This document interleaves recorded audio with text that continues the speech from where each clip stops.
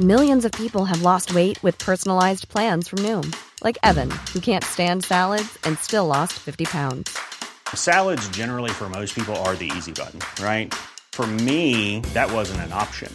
I never really was a salad guy. That's just not who I am. But Noom worked for me. Get your personalized plan today at Noom.com. Real Noom user compensated to provide their story. In 4 weeks, the typical Noom user can expect to lose 1 to 2 pounds per week. Individual results may vary. This is Paige, the co-host of Giggly Squad, and I want to tell you about a company that I've been loving, Olive & June. Olive & June gives you everything that you need for a salon-quality manicure in one box. And if you break it down, it really comes out to $2 a manicure, which is absolutely insane. It's also so easy to get salon-worthy nails at home with Olive & June. The difference between how your nails used to look when you did them yourself and now with the Mani system is a complete game changer. The best thing about Olive & June, too, is it's a quick dry. Dries in about 1 minute, lasts for 5 days, and full coverage in up to 1 to 2 coats. Visit oliveandjune.com/perfectmani20 for 20% off your first system. That's oliveandjune.com/perfectmani20 for 20% off your first system. Hey everyone, welcome to Dan Snow's History Hit. Russia. People are talking about Russia. You can see why. Russia is something we feel we need to get a handle on these days. We forgot that we need to get a handle on it. People during the Cold War talked about little else than the Soviet Union and Russian history. And then for 20 or 30 years, perhaps Russian studies slid slightly more into obscurity, but they're back. Folks, they're back. And Orlando Fage is back with a gigantic new book on the history of Russia. Pretty extraordinary timing. And I ask him in this podcast how the events of this winter, the invasion of Ukraine, affected how he wrote the history. Orlando Fage has written many beautiful books on Russian history, in particular A People's Tragedy is one of the best history books I think I've ever read.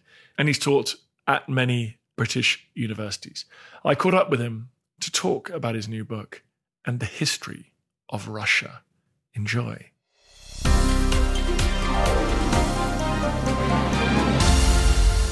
Orlando, thanks very much for coming back on the podcast. You're very welcome. Where did these pesky Romanovs come from? Were they famous before they became Tsars? Not really, no. They came from, well, I wouldn't quite say obscurity, but they were sort of people who hadn't offended anybody else during Russia's civil wars that followed on the death of Ivan IV, Ivan the Terrible, and embroiled Russia in all sorts of chaos, famine, foreign intervention. And by the time that the Poles had been expelled from Russia in the great sort of national uprising of 1612, they were looking for a new dynasty. The Rurikid dynasty had effectively died out with Ivan IV, and they needed someone to bring the country together. The Romanovs had kept their powder dry. They weren't a particularly distinguished family, but they had, because of their mediocrity probably, not been involved in any of the infighting between the boyars.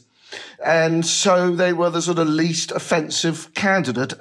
Mikhail Romanov, the founder of the dynasty, was the son of the Patriarch Filaret, who had some popularity with the Cossacks. Now, the Cossacks were terribly important in this dynastic change because they were the only really effective fighting force that Russia had, other than sort of peasant rebel armies or volunteer armies like those that had mustered to expel the Poles. So being popular with the Cossacks was a big advantage for the Romanovs, and they also had a rather obscure but nonetheless at the time considered quite important dynastic link back to the descendants of Ivan IV. So some sort of argument for continuity could be made by selecting Mikhail Romanov. And is Mikhail's grandson, Peter, known as Peter the Great, is he the pivotal early Romanov? Is he basically the reason that the Romanovs become this sort of illustrious dynasty who sit atop the Russian Empire for 3 centuries? That's a very interesting question. I hadn't really quite thought about it in that way, because I think historians tend to think of the state of Russia not in dynastic terms. I mean, dynasties can be changed, but the importance of Peter is in consolidating a sense of statehood and indeed a new style of statecraft that hadn't existed in Russia before.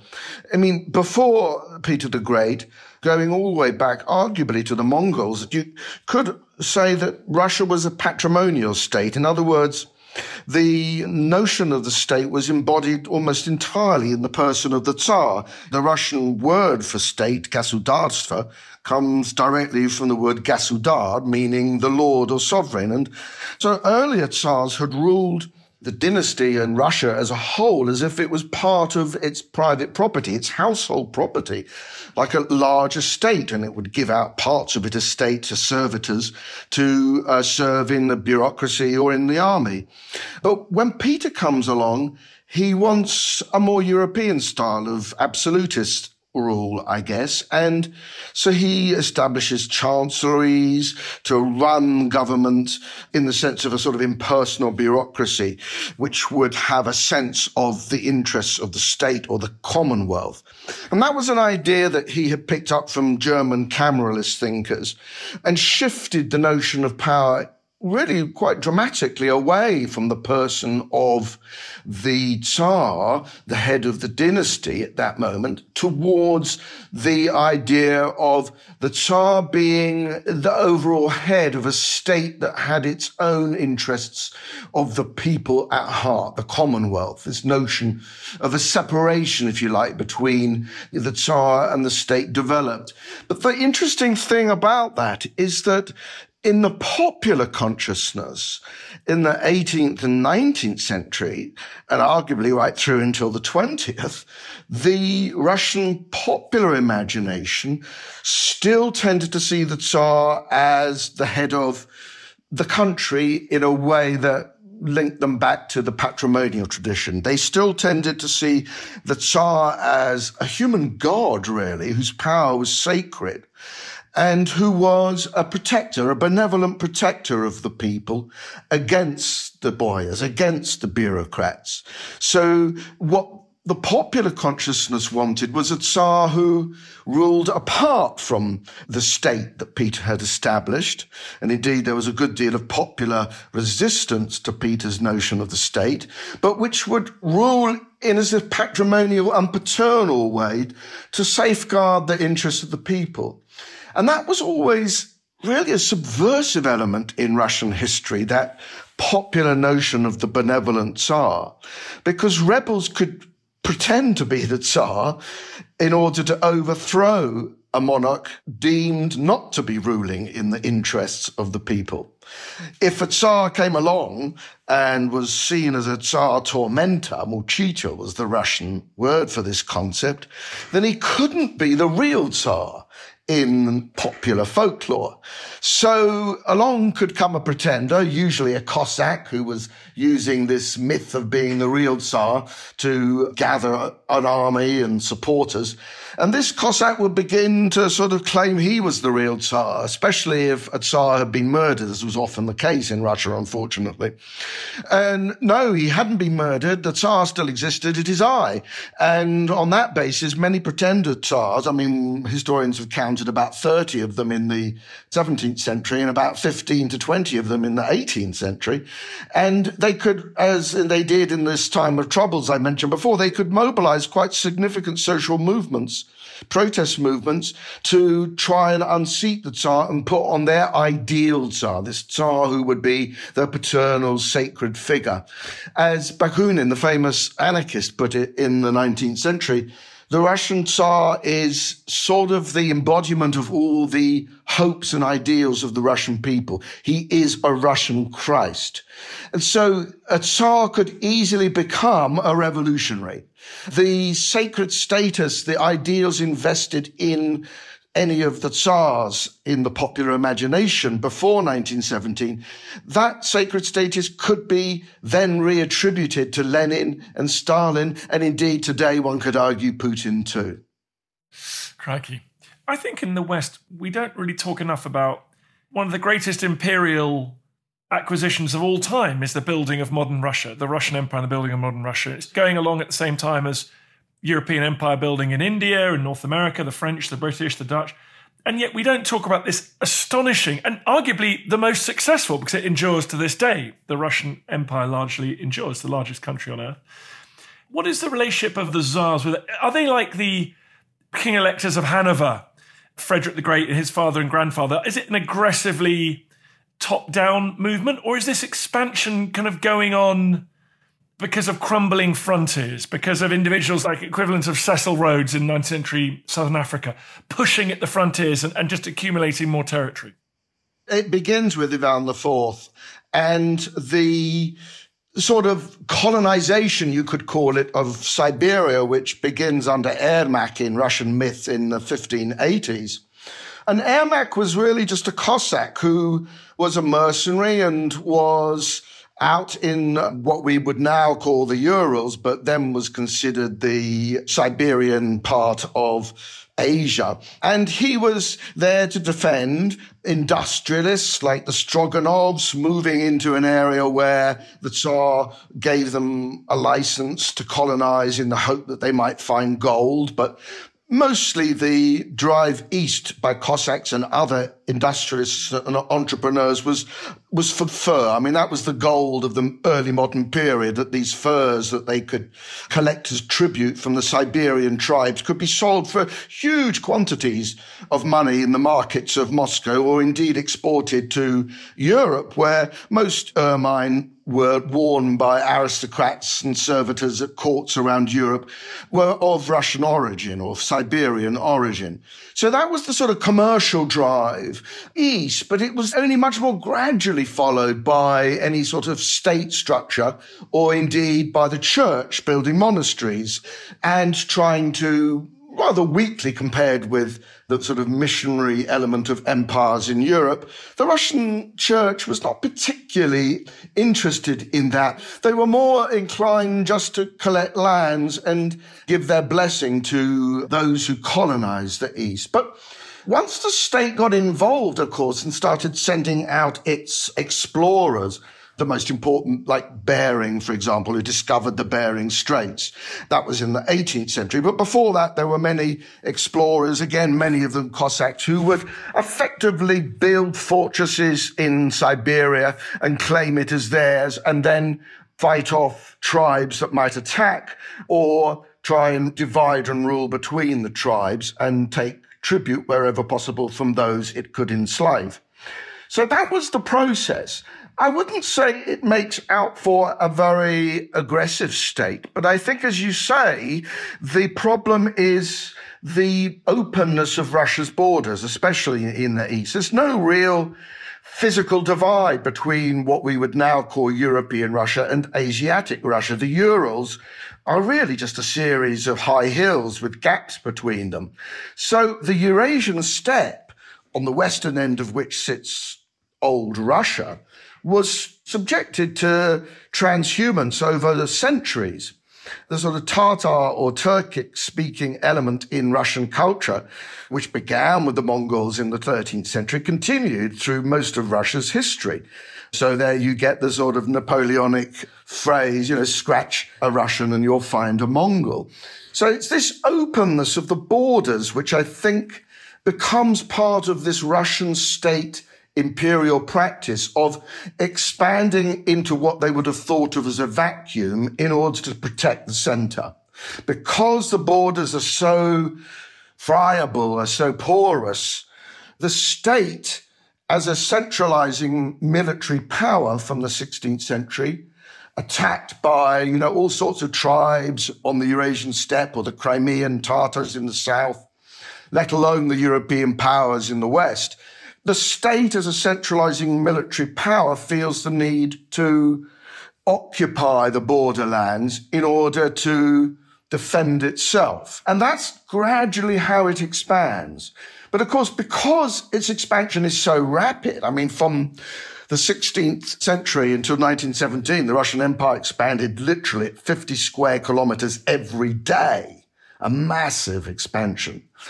Because of the acceleration of Russia's expansion and then the appearance of Russia on the European scene in the 18th century and culminating in its defeat of Napoleon in 1812 to 15, the Western powers assumed and thought it was naturally aggressive. It was naturally an expansionist, aggrandizing empire. Now, you can have that view. It's a perfectly tenable view. Or you can have the view that its expansion or colonization of this Eurasian steppe is internally driven by its own insecurity. And maybe you can come to a view that would coordinate or navigate between those two polarities. And I would probably say that at times there have been periods when Russia has attempted to expand aggressively. We're living through one now. And there are other times when Russia has simply been the dominant power in a territory where it's filled through churches and Cossacks and colonists and settlers of all sorts, without necessarily having what we would now think of as a sort of imperial project of colonization. You listen to Dan Snow's History Hit, talking about the history of Russia. More after this. Gone Medieval is History Hit's podcast dedicated to the greatest millennium in human history. I'm Dr. Kat Jarman, a Viking Age bioarchaeologist and author. And I'm Matt Lewis, a medievalist and writer. Every Tuesday and Saturday, we'll explore some of the biggest stories, the greatest mysteries, and latest research. We'll talk Vikings, Normans, popes, rebellions, and so much more. We'll travel the medieval world in search of the stories you haven't heard and get under the skin of the ones you do know. Subscribe to Gone Medieval from History Hit, wherever you get your podcasts.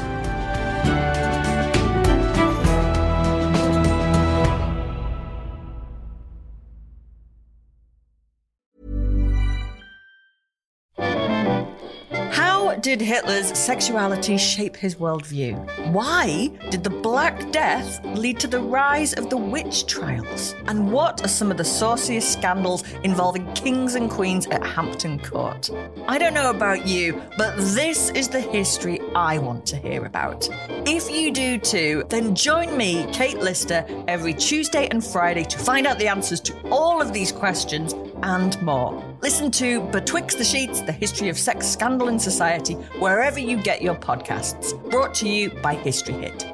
If you thought the only way to get a more defined jawline with natural-looking results was through surgery, think again. Juvederm Volux XC is a non-surgical injectable gel filler that improves moderate to severe loss of jawline definition and can help you achieve natural-looking results with little downtime. Even better, this improved definition lasts up to 1 year with optimal treatment. No maintenance required. Improve jawline definition for a smooth, sculpted look with Juvederm Volux XC. For important safety information and to find a licensed specialist, visit Juvederm.com. That's JUVEDERM.com. Not for people with severe allergic reactions, allergies to lidocaine, or the proteins used in Juvederm. Common side effects include injection site redness, swelling, pain, tenderness, firmness, lumps, bumps, bruising, discoloration, or itching. There's a risk of unintentional injection into a blood vessel, which can cause vision abnormalities, blindness, stroke, temporary scabs, or scarring. Talk to a licensed specialist to find out if it's right for you. Looking for the perfect gift to celebrate the moms in your life? Aura frames are beautiful, Wi-Fi connected digital picture frames that allow you to share and display unlimited photos. It's super easy to upload and share photos via the Aura app. And if you're giving an Aura as a gift, you can even personalize the frame with preloaded photos and memories. And also remember, when using messaging apps, they shrink the photos. You cannot print those out. You cannot blow them up. This is high quality imagery going to one of the most important people in your life. The Aura app is super easy to set up. It takes about 2 minutes and you're going to love it. There's free unlimited storage, add unlimited photos and videos, and invite as many people as you want to a frame. Right now, Aura has got a great deal for Mother's Day. Listeners can save on the perfect gift by visiting auraframes.com to get $30 plus free shipping on their best-selling frame. That's AURA frames.com. Use code DANSNOW at checkout to save. Terms and conditions apply.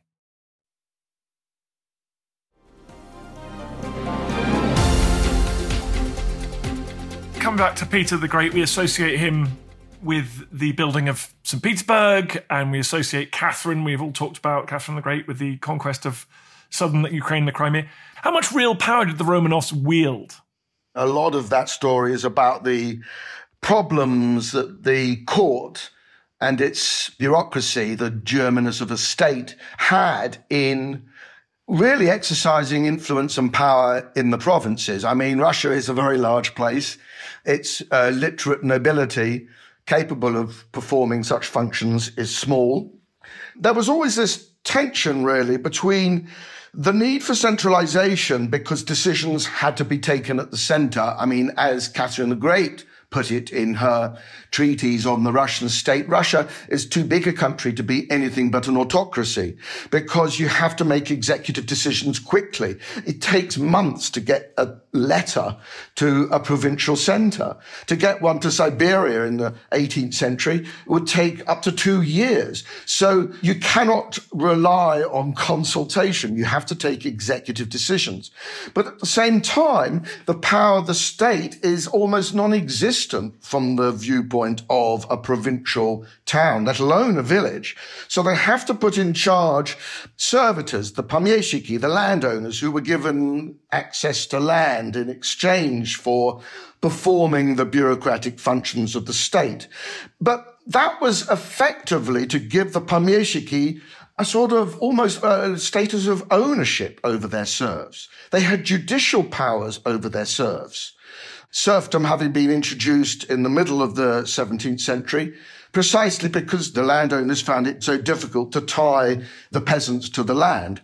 And then beneath the level of gentry administration, which might incorporate a rural area of, a small English county, beneath that level, there are just villages which are effectively self-governing, but under the jurisdiction of the gentry's magistrates, who would come and collect taxes off them, who would come and enforce conscription, because the Russian serf had to pay double tax. They had to pay taxes to their owner, the landlord, but they also had to pay taxes to the state in the form mostly of conscription. So the state as a military centralizing force was very dependent on these intermediaries, particularly the landowners, to enforce its power. And it never quite trusted them enough to do it out of what we would call noblesse oblige. I mean, that was the great project of Catherine the Great when in the 1760s she emancipated the nobility. Peter the Great had effectively conscripted the nobility to serve as civil servants or military servitors. Catherine said, we can't use compulsion to try and disseminate the power of the state. We have to use the conscientious voluntary service of a nobility that has a sense of serving the public good.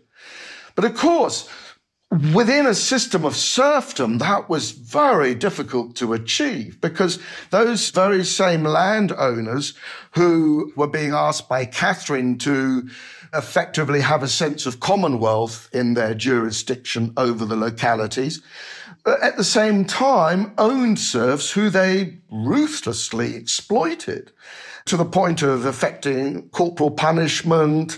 Rape of serf women was not uncommon. So the abuse of the serfs by these people who were supposed to be Catherine's provincial administrators, I mean, this was a hopeless situation. And it was not until all too late, unfortunately, and I'm talking now about the middle of the 19th century, that the Russian monarchy really properly began to consider the issue of how to administer the countryside, this vast area where the state was so weak. And that was only after serfdom was abolished in 1861. So you can see that the real contradiction in terms of administering this vastness of Russia, of making the power of the state effective in getting the subjects to do what they were supposed to do, the real sort of elephant in the room, if you like, was serfdom. Well, that's Alexander II who gets rid of serfs, but let's come to him just quickly. Just give me a brief. Who are some Tsars that we need to think about that are important? We got Peter, we talked about, who reforms the state, who builds St. Petersburg, etc. Would it be Catherine? Who else do you like to draw people's attention to, who we should know more about? Well, if you go into that room in the Kremlin where Putin entertains his guests at that ridiculously long table, there are 4 statues of Tsars. So from Putin's point of view, they are the most important, and they are Peter the Great and Catherine the Great, the 18th century emperors who extended the boundaries of Russia most, Peter by reconquering the Baltic lands from the Swedes in the Great Northern War, and Catherine the Great in extending Russian power onto the Black Sea coast and annexing Crimea in the 1780s. He also has in that room a statue of Alexander I, who reigned from 1801 to 25, and who was, if you like, in the Russian story of their own history, the great savior of Russia, because he defeated Napoleon and drove Napoleon back to Paris. And so could claim for Russia this messianic role that Russian mythology assigns to itself as the savior of Europe, the savior of humanity, indeed, if you believe that Russia is the true seat of Christian orthodoxy. But the 4th Tsar, and I think he's terribly important to consider, because in many ways he's most like Putin, is Nicholas I, who followed on Alexander I's death in 1825 and reigned until 1855, when he died in the middle of the Crimean War. And Nicholas I is, I think, a role model, firstly because he was a stalwart defender of what he saw as conservative Russian principles. He was the founder of the Holy Alliance, which was to combat all forms of secular nationalism and liberal movements in Europe. He believed strongly in defending the orthodox abroad. In other words, here we get the beginnings of this idea that Putin takes up, that Russia is bigger than its geographic borders. It is defined as a sort of civilizational empire, incorporating all those orthodox communities. In Nicholas I's case, he had in mind the Balkan Slavs and indeed the Orthodox he wanted to defend in Jerusalem, the Holy Land dispute with the Catholics being the direct cause of the Crimean War. And that war was, I think, the other element that Putin sees as a great positive element of Nicholas I, that in defense of Russia's spiritual principles, the defense of the Orthodox, Nicholas I was prepared to stand up against the whole of Europe, as indeed he did. I mean, I don't think he was counting on Europe intervening in the Crimean War. He thought he could bully the Turks into submission to give him what he wanted in the Holy Lands before the Western powers intervened. But in 1854, the French and the British landed an expeditionary force in the Crimea and destroyed the Russian naval base at Sevastopol, and then imposed a humiliating peace on Russia, which was, for the Westernist intelligentsia, for the liberals of Russia, a great catastrophe because he isolated Russia from the West. But for Russia's nationalists, like Putin, I believe, he was a great hero because despite his defeat, he had stood up for the true moral principles that Russia's civilization represented. He had, moreover, taken on the West and exposed its hypocrisy, the idea that it really was interested in defending the Turks. Nonsense. It was after a good old Russian bashing in order to help British and French interests in the Near East. That's at least how the Russians saw it. So this resentment of the West, because of its double standards and hypocrisy, this has all become part of Putin's rhetoric. And it's rooted, I think, also in his vision of what Nicholas I represents as an important chapter in Russia's self-awakening, in Russia's coming to a position where it's prepared to differentiate itself from the West and fight for its own interests. Well, you brought us up to the present day. I mean, when you set out to write this book, the full-scale invasion of 20 22 had not taken place. Did that change your thinking at all? Did contemporary events change you as a historian? Oh, yes, absolutely. I mean, the inspiration for the story of Russia came from, well, I mean, since 2014 and the beginning of this dreadful Russian invasion of Ukraine, there has been, I think, a growing disconnect between the way the Russians see their history, or at least how the Putin regime tells the Russians how they should see their history, and how we in the West have written the history of Russia. So thinking about writing a sort of accessible, short survey of Russian history from the earliest times, which is what I set out to do, it seemed obvious to me that the important thing to bring out was how the Russians see their own history and what are the mythologies and ideologies, the values they invest in certain chapters of that history. Because only when we begin to see that and understand where they're coming from, can we begin to deal with this growing sort of imperialist aggression from Russia. It might seem now, wow, Orlando, you've written a book which is, right on the button. But actually, the way that this was going was clear from 2012, when I think Putin began all this rhetoric about the Russian world. And then the invasion of Crimea was making it pretty clear that he was going to swallow up Ukraine because he didn't believe in its right to exist. And sure enough, I mean, in 2016, the scene with which I open the book is then another indicator, and I'm referring to the unveiling of this hideous monument to the Grand Prince Vladimir, the 10th century ruler of Kievan Rus who converted Rus to Christianity. And this was unveiled to great fanfare in Moscow in front of the Kremlin, with speeches from Putin and the Patriarch Kirill saying how this was the foundation of the modern Russian state, that you could draw a direct line from the foundation of Kievan Rus to the Russian Empire, to the Soviet Union, to the Russian Federation. And this was all one people, all one nation, and that therefore Ukraine was no more than a region, a borderland of Russia, of Greater Russia. That was already, it seemed to me, clear in 2016. And so when I set out to write this book, I thought, well, that's where I have to start, because we really need to understand what the ideology of Putin's historiography is. It's not new. It goes back to the historiography of the 19th century, but it's very different from the way we would write the history of Russia today.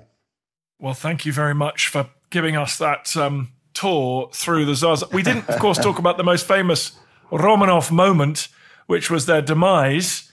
My exciting secret is that my wife is descended from the Romanovs, so therefore my kids are as well. Michael Mikhailovich of Russia was Tsar Nicholas I's grandson. And if you remember, he married morganatically, so he was kicked out of Russia. Indeed. And the best thing that ever happened to him, so he ended up living in London and Cannes and survived the revolution. Oh, good. Yeah, well, you've married well, may I say. Well, I don't know. I mean, I'm not sure. I'm not sure I want Romanov blood in my children's veins. I'm a bit nervous about it. Well, you're fine. They might invite you back to become Tsar one day. I wouldn't take up that offer. Yeah, well, I think my daughter could be the Tsar that they're looking for. That's all I can say. Orlando, thank you for this. And tell us what the book's called. It's called The Story of Russia. There you go. Simple as that. We only scratched the surface, obviously, but Orlando Figes, thank you so much for coming on and talking about it. You're welcome. It was a pleasure. I feel the hand of history upon our shoulders. All this tradition of ours, our school history, our songs, this part of the history of our country, all were gone.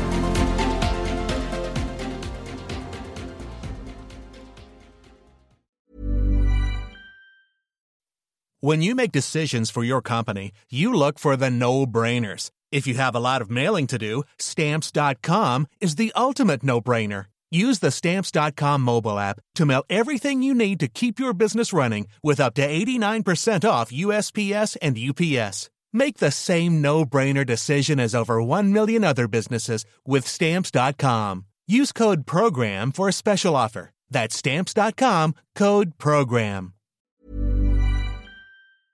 Thank you for listening to this episode of Dan Snow's History Hit. Please follow this show wherever you get your podcasts. It really helps us, and you'll be doing us a big favour. Don't forget, you can also listen to all of these podcasts ad-free and watch hundreds of TV documentaries when you subscribe at historyhit.com/subscribe. As a special gift, you can also get your first 3 months for just £1 a month when you use code DANSNOW at checkout.